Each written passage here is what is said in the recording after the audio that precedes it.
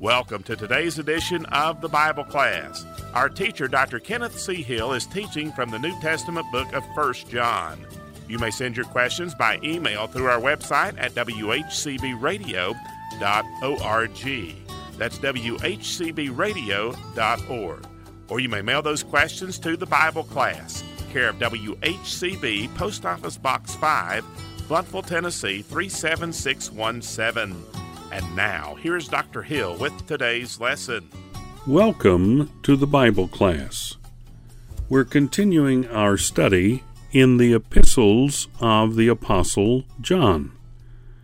And we're in 1 John chapter 5.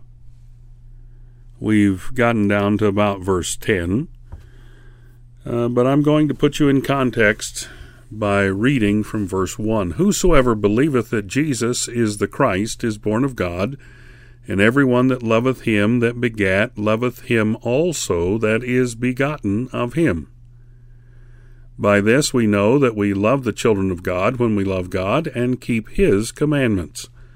For this is the love of God, that we keep his commandments, and his commandments are not grievous. For whatsoever is born of God overcometh the world, and this is the victory that overcometh the world, even our faith. Who is he that overcometh the world, but he that believeth that Jesus is the Son of God? This is he that came by water and blood, even Jesus Christ, not by water only, but by water and blood. And it is the Spirit that beareth witness, because the Spirit is truth. For there are three that bear record in heaven, the Father, the Word, and the Holy Ghost, and these three are one. And there are three that bear witness in the earth, the Spirit, the water, and the blood, and these three agree in one. If we receive the witness of men, the witness of God is greater, for this is the witness of God which he hath testified of his Son. He that believeth on the Son of God hath the witness in himself. He that believeth not God hath made him a liar, because he believeth not the record that God gave of his Son. Now, verse 10 is the one that I told you we need a comma. He that believeth on the Son of God hath the witness in himself. And then the comma is needed here. He that believeth not, God hath made him a liar, because he believeth not the record that God gave of his Son. So what do you believe? What do you believe? Are you believing the record that God gave of his Son, or are you believing something else? And so we need to understand that the Holy Spirit of God brings us truth. And so while we may not always believe what other people tell us, we can always, without fail, believe what God's Word tells us and what the Holy Spirit of God tells us. The Holy Spirit of God living within the believer always tells the truth. Now, it's a serious matter to have doubt concerning God and the things of God. He that believeth not God hath made him a liar, because he believeth not the record that God gave of his Son. Unbelief is far more serious than most of us recognize. Unbelief is at the root of all sin. And if we do not believe God, then we think he's a deceiver. And if we think God's a deceiver, then we have no foundation for our salvation, and we have no foundation for our faith. You see, he has given in his Word only truth. He's never changed it. Even though we live in a changing world, God's Word has not changed. And so we have reason to doubt human beings, but we don't have any reason to doubt God.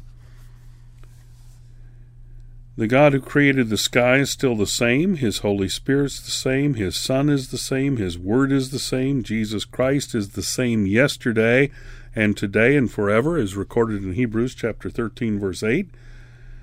God is immutable. That means he never changes.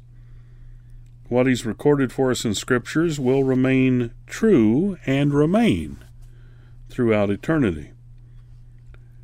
And so John has told us about blind leaders of the blind in the religious world of his day, and the same's true in our day as well. There are many sincere people who are fooled. They are blind. They are unaware of what God has for them. And since they are blind, they give their guidance where they need to be going, how they need to be living, to some person that they think has something more than they, better understanding or whatever. And unfortunately, they are blind leaders of the blind. These leaders need help as well, and of course we know that we all must seek the face of God. There is one that shows us the true way, because he is the way, the truth, and the life. That is Jesus Christ. He said in John 14:6, I am the way, the truth, and the life. No man cometh unto the Father but by me. Hebrews 1:2 tells us that God in these last days hath spoken unto us by his Son. You see, there's no salvation in any other. There's no other Savior but Jesus Christ.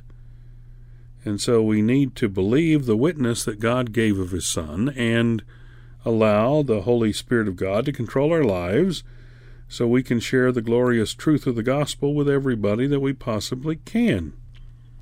Jesus Christ is alive, and he wants everyone to be saved and to be prepared for life with him throughout eternity. And that's what we need to be concerned about. That's how we need to be living.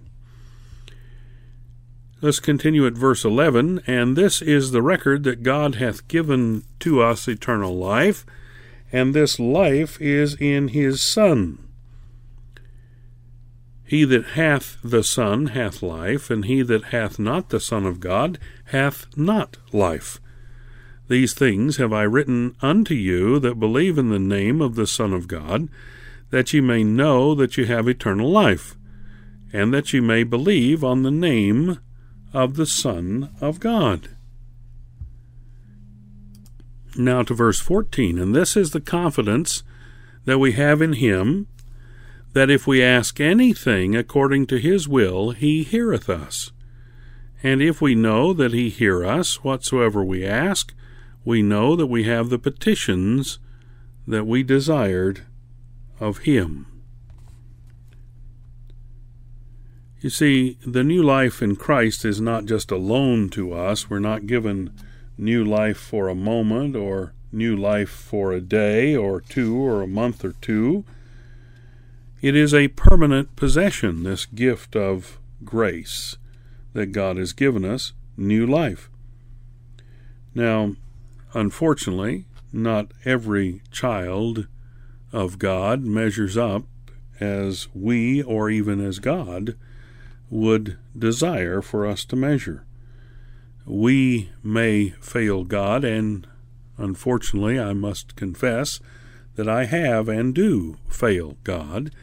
I don't meet the standard that he's set for me from time to time. And when that happens, I realize that while I may fail, God himself never fails as he relates to me. He never loses his part of the transaction. He never gives up on us. You see, his truth cannot be altered. Matthew 24:35 says, Heaven and earth shall pass away, but my words shall not pass away. And this is the record that God hath given to us eternal life, and this life is in his Son. If one truly receives Christ, he never should ever have to wonder if he's saved or not. It won't be necessary to wait until he dies to get the answer. He, you, I, may know immediately when we come to faith in Christ.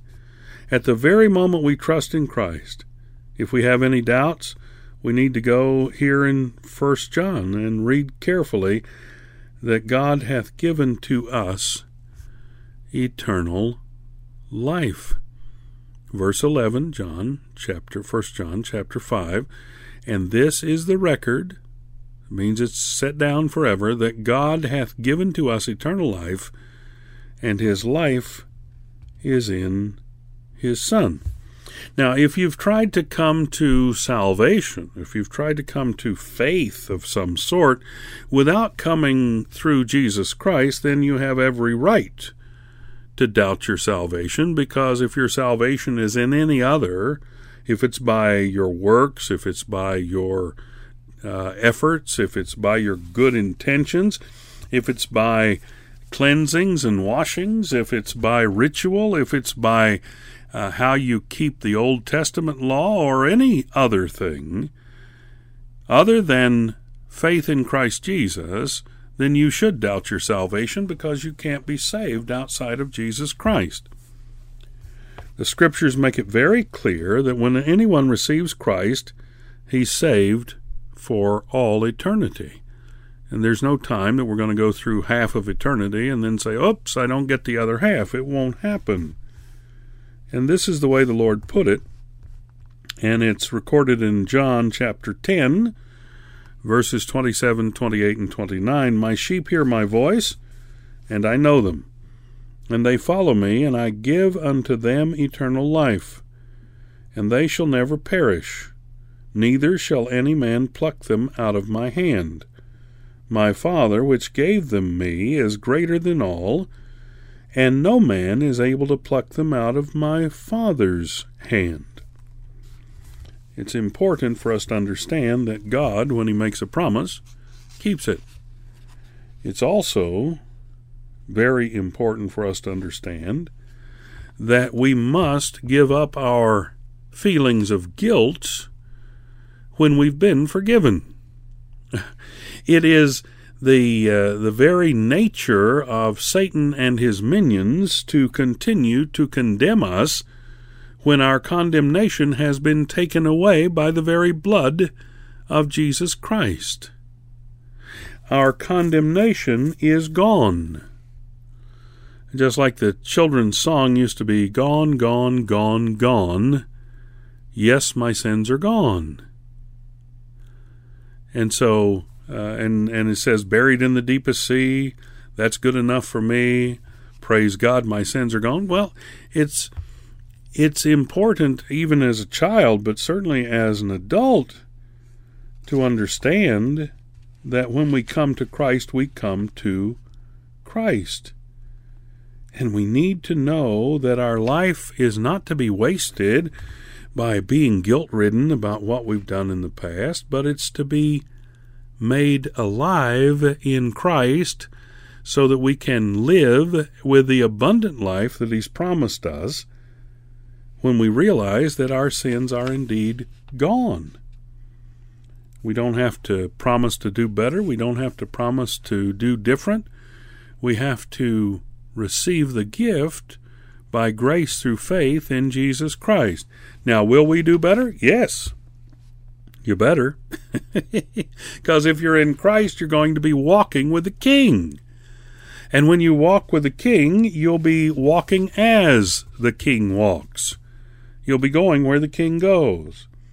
And there's not any shadow of sin or doubt or corruption or confusion in the walk and life of the King of Kings and Lord of Lords. The record's been made, and this is the record, that God hath given to us eternal life, and this life is in his Son. And so if we have Christ, we have life. If we don't have Christ, we don't have life, and we must come to Christ in faith. One of the reasons John wrote his first epistle was to help believers realize that in Christ they may know that they possess eternal life. It's not something of a schism or a concern of breaking fellowship with someone who doesn't quite understand it. But this is what he writes. He said, "These things have I written unto you, that you believe on the name of the Son of God, that you may know that you have eternal life, and that you may believe on the name of the Son of God." The Apostle John was not concerned only that the unsaved believe on Christ and be saved, but he wanted those who were saved to know that they were saved after they believed. Many believers lack the assurance of their salvation, and I understand that. I mean, when I was a child, any good evangelist could get me on the altar, even after I'd come to faith in Christ.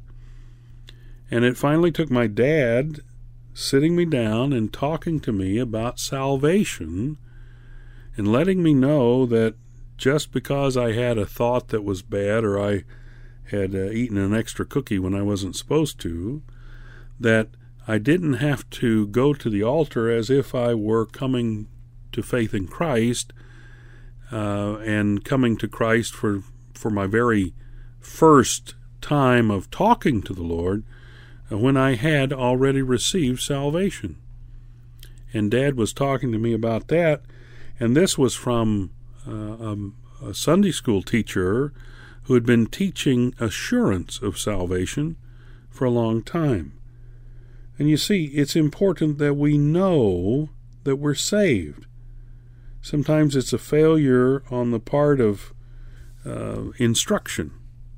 Sometimes it's just, it takes that time of being set aside, as my dad did with this youngster, and explaining to me a little more about the Christian life and about living for Christ.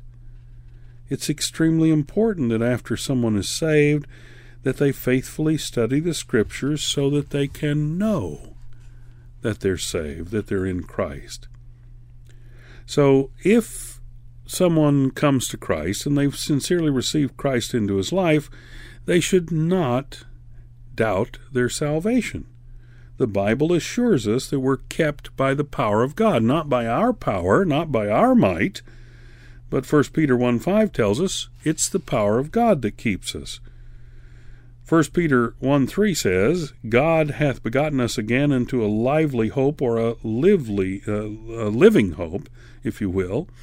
Lively hope is a reference to God's gift, so that we may know that we have eternal life. We also note that the word know is one of John's favorite words. He uses it 177 times in his writings. He did not dwell on uncertainty, but he dwelt on certainty. He dealt with facts. We don't get very far if we don't know where we're going. And effort is best sustained by facts, by certainty.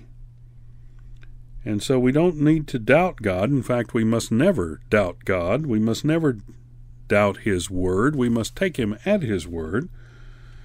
And so we're to thank God for the salvation that He's given us when we have appropriated it as the Scripture tells us. J. Allen Blair has written that Martin Luther was asked one time if he felt that his sins were forgiven. He said, "No, I don't feel that they're forgiven. I know they are, because God says so in His Word." So it's not a question of feeling if my sins are forgiven. It's knowing that they're forgiven because of God's Word. But there's some who think they need to help God. They think they need to help Him about their good life, and what they're doing, and that'll make them feel like their sins are forgiven. But, you see, the Son of God came to our level. He condescended. That's a big word. That means that He came down to our level. He was very God, and He became very man as well. He humbled Himself and became obedient unto death, even the death of the cross. In Philippians 2:8 we find that. In his selfless sacrifice, Christ was made to be sin for us. He knew no sin, that we might be made the righteousness of God in him, Paul told us in 2 Corinthians 5:21. He earned the right to be the Savior of all. No human has ever earned this right. The best of us is sinful and in need of God's redemption, and it comes through Jesus Christ. And so God made possible the great provision of eternal life so that those who might believe might know that they're saved. So we see from God's Word that nothing other than the sacrifice of Christ is sufficient for salvation. And there's only one way, and that is to come through Christ to God the Father and receive salvation as an absolute free gift. Thank you for joining us today for this edition of the Bible Class with Dr. Kenneth C. Hill. You may reach us by email by going to our website, whcbradio.org, and sending us an email on the Contact Us link. That's whcbradio.org. If you prefer to use the postal service, our address is the Bible Class, WHCB, Post Office Box 5, Bluffville, Tennessee, 37617. That's the Bible Class, care of WHCB, Post Office Box 5, Bluffville, Tennessee, 37617. You may also call us at 423-878-6279. Until our next Bible Class program, we are trusting that the Lord will richly bless you as you serve Him.